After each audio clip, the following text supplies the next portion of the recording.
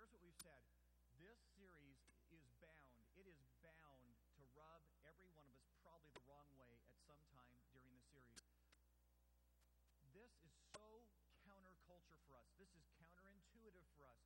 We have been raised all of our lives to think differently than what the Bible is going to tell us about authority in our lives. And so we're simply saying, look, before you throw it away, before you get mad, before you beat up the pastor, would you just hang in here for a couple weeks, process, and begin to ask the question, is it possible? Is it possible that maybe this is why I've struggled so much in my life? Is it possible that I have never had some of the outcomes and the results in my life that I expected? Is it possible this is why I constantly feel like I'm beating my head against a wall? Could it be that maybe I have some authority issues in my life, and that because of that I've missed some of God's best for me? So would you process, before you make a verdict, could you see us all the way through, and then ask God, is that me? Now, we must have stirred a can of worms last week, because tons of people coming up saying, oh, Lynn, you have not met my boss. You are so wrong. I mean, it's good in theory, but let me tell you. And wives that said, you haven't met my husband yet, and men who came up with their ribs bruised, and, just stuff like that. And so here's just a couple things. Okay? So far, all we've talked about is stuff that is mostly, almost always true. There are some moments. There are some moments in which I have to say to my authority, I can't. I'm sorry. I won't. Okay? And so we're going to talk about that. And in 2 weeks, we're going to have a message just basically entitled, When Leaders Go Bad. What do I do in that moment? How do I respond when my leader is clearly in conflict with what God's told me to do? What do you do then? How do you handle that moment? How do you respond and not blow up on this issue of authority issues? And then the other part, too, that I just want you to keep in mind is you realize there's some authorities in my life that I can change. I can't fire my parents, but I can change jobs. I can say, you know what? I don't like working for that supervisor in this position. I'm going to get a different job. I'm going to work somewhere else. And I can make that decision to change my authority on occasion. So we're going to talk about all that. We're really going to kind of hone that all in about 2 weeks. But what you and I are covering right now, what we are doing these first 3 weeks, is stuff that is almost every single time, almost always, 97% of the time, this is how you and I are supposed to respond, okay? And then we'll get to, but, okay, 2 weeks from now, okay? All right. If you have your Bibles today, you're going to go to back to 1 Samuel. We're going to talk about, again, this idea of authority issues in our life. And if you're not real familiar with your Bibles today, if you go to the front of your Bible and then work to the right, you're going to come across this book of 1 Samuel. Let me set you up just a little bit. Last week, as we talked together, we were dealing in the life of a guy by the name of Saul. And a guy who just absolutely struggled in his life. He struggles all of his life with authority issues. God says to Saul, while Saul is king of Israel, look, there's this country, there's this group of people called the Amalekites who bushwhacked Israel when you guys were coming out of Egypt to the promised land. It's time to go take care of that. And Saul, here's what I'm just asking. It's pretty straightforward, pretty simple. I just want you to kind of wipe them off the face of the earth. I don't want anything left. I don't want anyone left alive. But more than that, I don't want any of their stuff coming back to Israel and potentially polluting Israel with false idols and people worshiping. Just burn it all, trash it all, throw it all. Don't bring anything those guys have got back. You don't need it.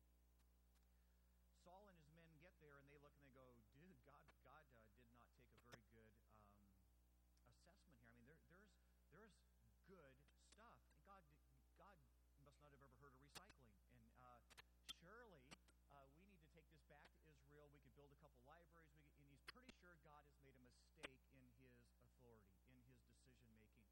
And so Saul allows the men to start grabbing the best of the best. We'll burn all the cruddy stuff. But how do you burn a big screen TV? I mean, so they're bringing the good stuff back, strapping it on the back of the camel, coming back. And you remember in that moment, really, the prophet of God confronts Saul and just says, Saul, here's the answer. God God can't afford you to be king anymore. You've got authority issues. And God can't allow you to be an authority when you don't understand authority. And you remember Saul repents. Saul says, man, I'm sorry. I blew it. I know I blew it. And basically the answer is, it's okay. You're forgiven. You're just not going to be a leader anymore because you still don't understand authority. And God can't afford you to be the king of Israel and not understand how this works. So I'm going to find another guy. I'm going to find a guy who doesn't have authority issues. And those of you that know your Bibles a little bit and have a little bit of background, you know that the next guy, the guy that God's going to tap on the back, is a guy by the name of David. Now, here's what I think is incredibly interesting. If you know the life of David, you know that David's got his own set of struggles. You know that David is going to have a problem with Bathsheba and he disobeys God on one. But here's the thing you need to know, and here's the huge contrast. David, you ready for this? David understands authority. And so God simply says, David, here's the deal. I can put David as king because you ready for this? In the midst of his mistakes, I can correct the course. I can deal with David because David understands authority. And when I rebuke and when I rebuff and when I come back and say, David, that was wrong, David gets it because he understands authority. Here's the deal. And here's what you and I need to process together. We talked last week that what God really illustrates to us is that his authority is meant for us as a covering. That it's very much like the purpose of an umbrella. That it's there for our protection. That there's a whole bunch of junk in life that God never intends you and I to have to suffer through, ever feel in our lives, because when we're under the protective authority of God, you and I are shielded from those consequences.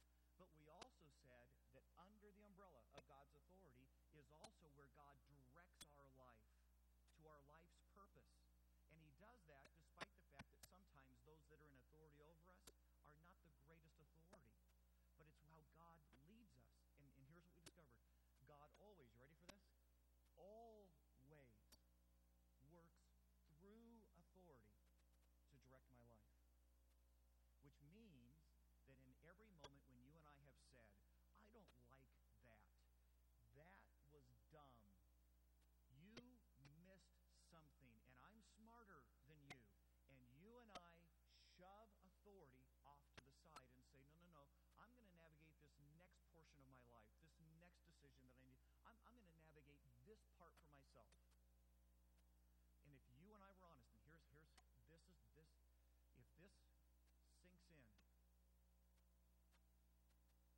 chances are, if you and I were to go back and chronicle our lives to this moment, and to be honest, we would say, the decisions of my life that have the greatest regret, the decisions of my life that hurt the greatest number of people, the decisions of my life that I would give anything for a do-over, look like this. There are moments when I said, I know that's what the Word of God says, but I know that's what my mom and dad say, but I know the boss asked. And chances are, the greatest moments of disappointment in your life have come when you did not believe that God was bigger, smarter, stronger than your boss, wiser than your parents, and able to lead you under the authority that you were in your lives. And when that begins to sink in, all of a sudden you'll say, you know what, maybe this is an issue for me. So here we go. We're going to talk about the guy who God needed to be king, the guy who understood authority in his life. We're going to jump in, and it's an interesting moment because in this moment, David is struggling with Saul. David, the guy who understands authority, is struggling with the guy who blows up authority in his life. Okay? It's 1 Samuel chapter 24. Let me give you a little bit of background so you understand the moment.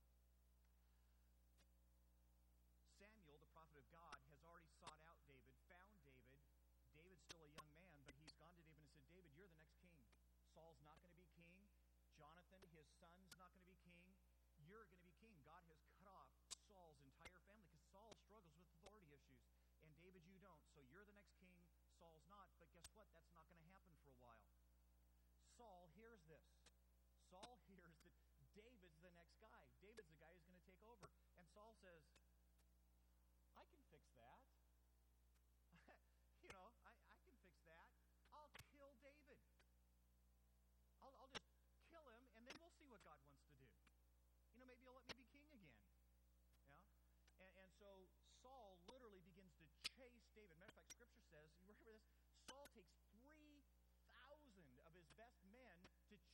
David down. So here's David with a handful of his guys who are loyal to him, running from King Saul. And surely in that moment he's got to be praying, saying, God, God, God, God. You know, I didn't ask for any of this. You know, and you got this dummy who's still king, who we all agree doesn't deserve to be king. You've even said as much, God. And now you're letting him chase me, hound 3,000 men, and I'm on the run. Interesting moment with authority. Would you agree? And in the process of running, David has been trying to avoid Saul. He comes to me, he says, man, and they turn into a cave, trying to hide, trying to get some rest. So there's David huddled with his small group of men inside this cave. Here comes Saul with 3,000. Great moment, great moment. You ready for this? As they're going along, all of a sudden Saul says to his group, he says, you know what? Time for a potty break. And he looks around, and apparently there weren't too many bushes available in that particular area. And so he says to his group of men, you guys wait here. There's you ready for this? Cave over there. I think I'll go to the cave, and you guys wait. I'll be back in a few moments. Don't you love Scripture? Scripture doesn't describe in a lot of detail, but you get the gist, right? And so Saul goes into the cave to do what you do in a cave, and apparently the magazine was a good magazine because he's there for a while. And in the midst of that moment, David's men, because David's deeper in the cave, and say to him, David, this is the moment, man. I mean, dude, didn't God say to you that he would deliver your enemy into your hands? Look at this. This is the moment. David, sneak up behind the taco, stab him, kill him, just take him out. It's your moment. This is it. God just gave it to you. Get him. So David goes crawling up behind Saul. And when he gets there, you ready for this? David takes out his knife, cuts a little piece of Saul's robe, goes back to his men. And his men are going, David, you're not catching the moment. And David replies to his men, this is the moment. You ready? This is the moment we have. It's 1 Samuel chapter 24, verse 5. He's just cut that piece of cloth from Saul's robe. Verse 5, afterward, David was conscience-stricken for having cut off a corner of the robe. He said to his men, the Lord forbid that I should do such a thing to my master, the Lord's anointed, or lift my hand against him, for he is the anointed of the Lord. With these words, David rebuked his men, and he did not allow them to attack Saul, and Saul left the cave and went his way, had no idea what had just happened. Then David went out of the cave and called out to Saul, my lord, the king. When Saul looked behind him, David bowed down and prostrated himself, just laid flat on the ground. Absolutely not, just completely submissive position. Prostrated himself with his face to the ground, and he said to Saul, why do you listen to men when they say David is bent on harming you? This day you have seen with your own eyes how the Lord delivered you into my hands in the cave. Some urged me to kill you, but I spared you. I said, I will not lift my hand against my master, because he is the Lord's anointed. See, my father, look at this piece of robe in my hand. I cut off the corner of your robe, but did not kill you. Now understand and recognize that I am not guilty of wrongdoing or rebellion. I have not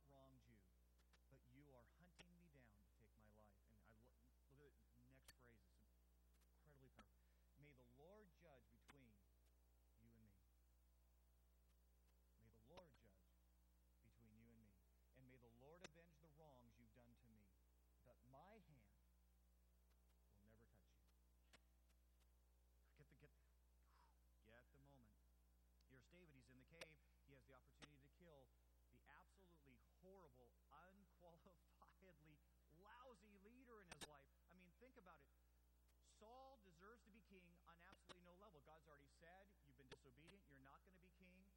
He hesitates when it's time to step out. He absolutely so struggles with it, with his who he is, that he's trying to kill David. I mean, talk about a guy who doesn't deserve the job. I mean, and then doesn't it seem obvious that God has delivered him into David's hands? And David has this moment and says, all my problems, and no one would blame me.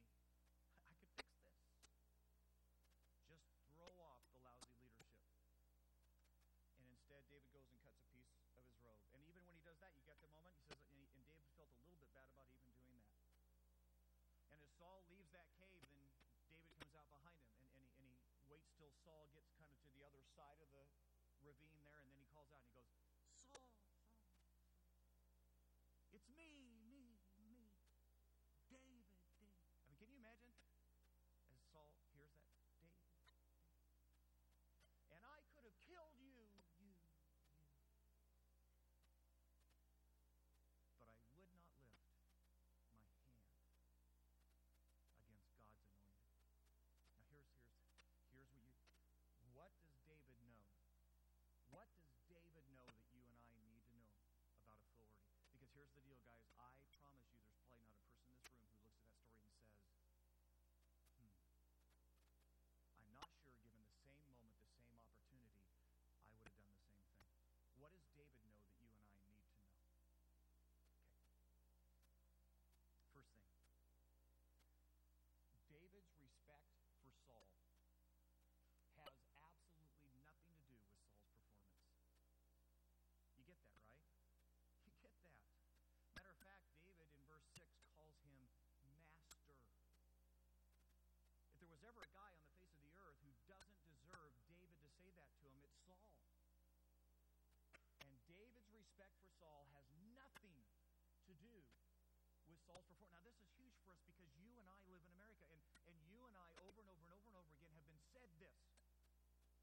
I will follow my leader when my leader proves herself to be trustworthy. I'll listen when they earn it. And can I just simply say to you that although that sounds good to my heart and makes sense to my soul, it is absolutely unbiblical. It's not what Scripture teaches. And in contrast to that, Scripture teaches simply this, that there's such a thing as positional authority. That there is a certain level of respect and honor, and are you ready for this? Submission and obedience that is simply due because of the position that someone holds. Even if they haven't filled that position out, even if they haven't lived up to the expectation, even if they have done a poor job of administrating from there, Scripture would say there is a certain level of respect that is due simply because of the position the person is in.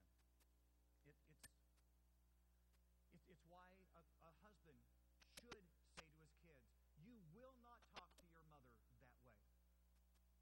And I don't care if mom just lost it. I don't care if mom's being silly. I don't care. You will not talk to your mother that way. What's he calling on? Positional authority. He's simply saying that's your mother. She holds the position of mother, and you will not dishonor that. It's why I believe a husband and wife should never have it out in front of their kids. I think they ought to honor each other's positional authority. I think you go behind closed doors and you have whatever discussions you need to have so that you don't ever dishonor the authority, your own authority, as mom and dad. God would come back and say, look, that police officer pulls you over, there is a certain amount of respect that is due him just because I know he's wrong. I know you were only going 3 over and he's being... I know. And I know he walked up with his reflective glasses and his big old boots and acted like a turkey. I know. But God would say, hey, it doesn't matter. He's a police officer. And there is a certain level of respect and honor and obedience that belongs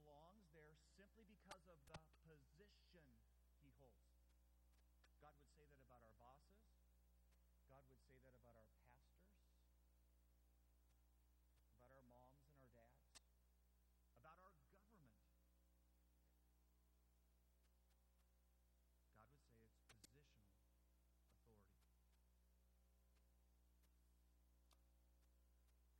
If there was anybody in this room who ought to care about this, it ought to be every single one of us who still has children at home. Okay? If you're a parent and you've already raised your children and ruined their lives, you can pass on this. Okay? You've already messed them up. It's tough. They can just, where the chips fall. But if you've still got kids at home, this is huge within your life.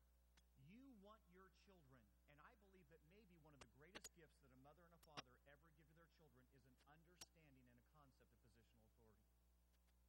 Your dad said so. Your mother said positional authority.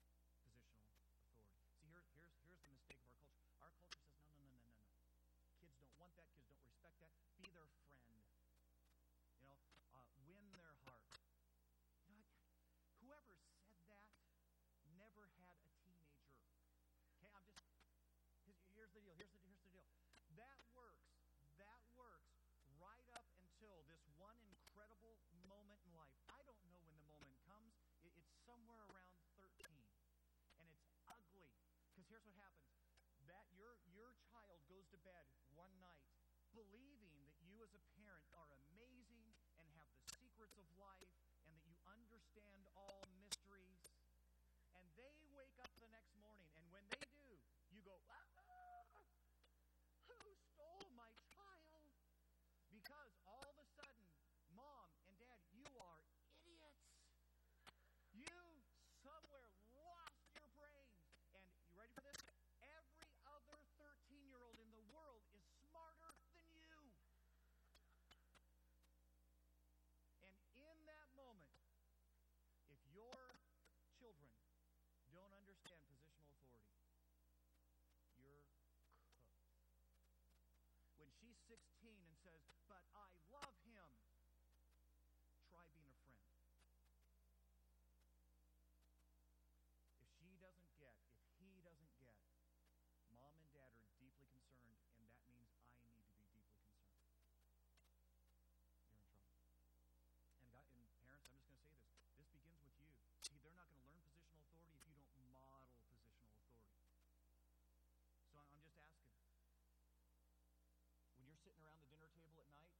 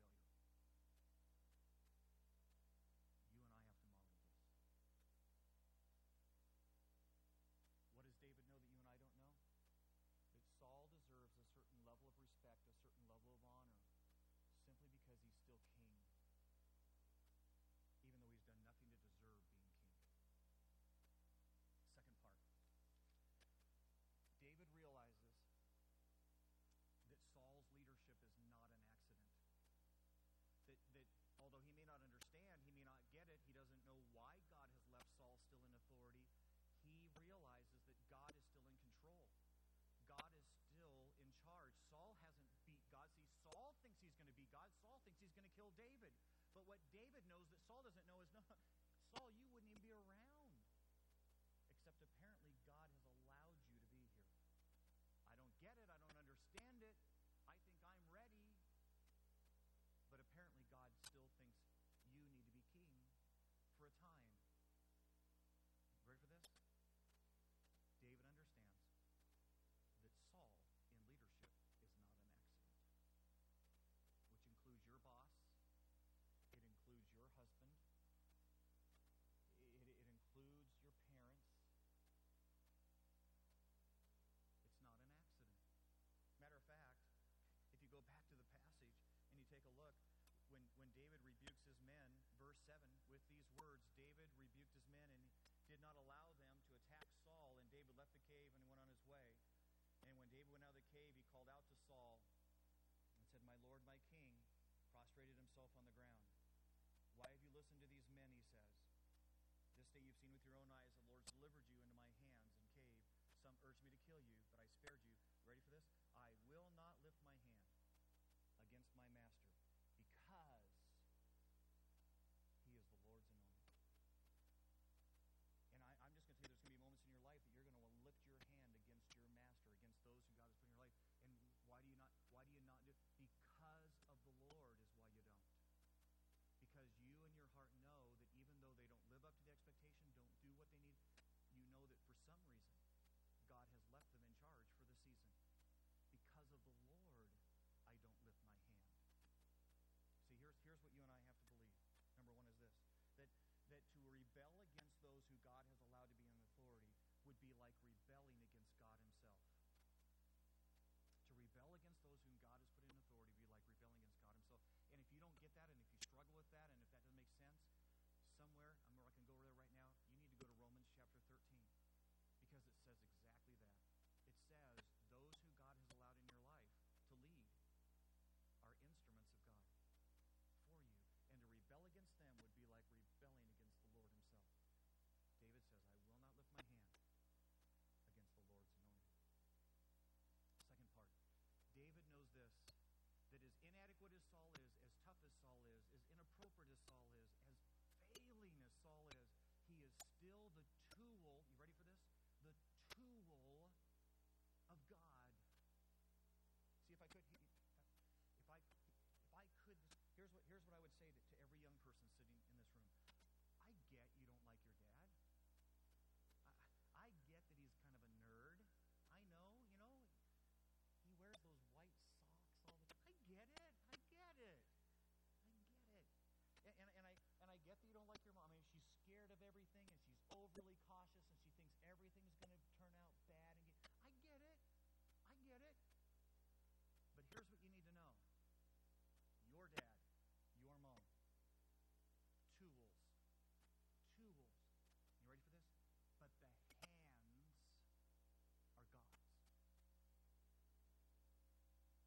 And what you and I need to get is, so's the police officer, so's my foreman, my boss, my supervisor at work.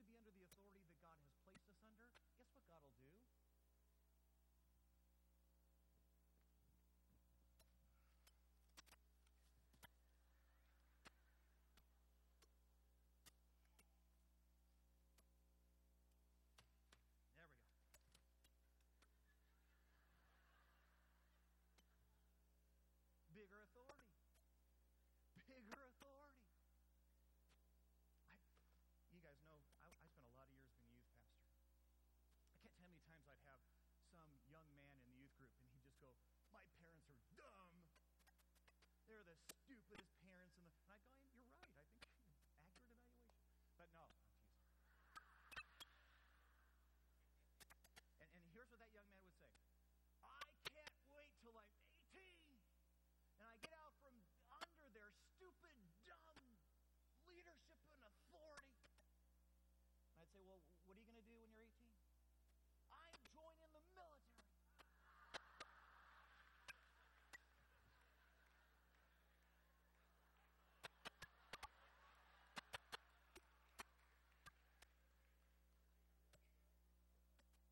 I can't tell you how many young ladies would say to me, oh, I love my boyfriend, and I know he's everything in the world that scares every parent to death, but I love him, and we're going to get married. And I know, we're disobeying Bible left and right. I know we're doing a whole bunch of dumb stuff, but we're going to get married. And they get married. You guys, you know what happens more often than not? Do you know what young men who rebel against authority and think everybody else in the world is wrong besides them look like when they become husbands? And I'm just going to say, guys,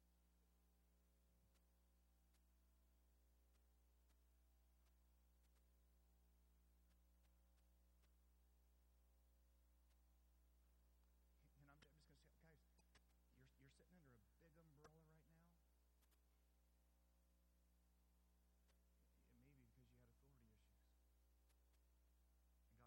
me work you here, I'll work with you there. Let me one last piece, real quick. Sometimes God is going to allow this authority to be wrong.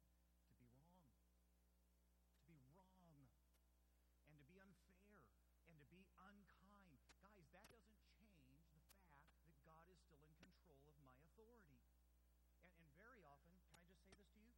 That the very purposes of my life are revealed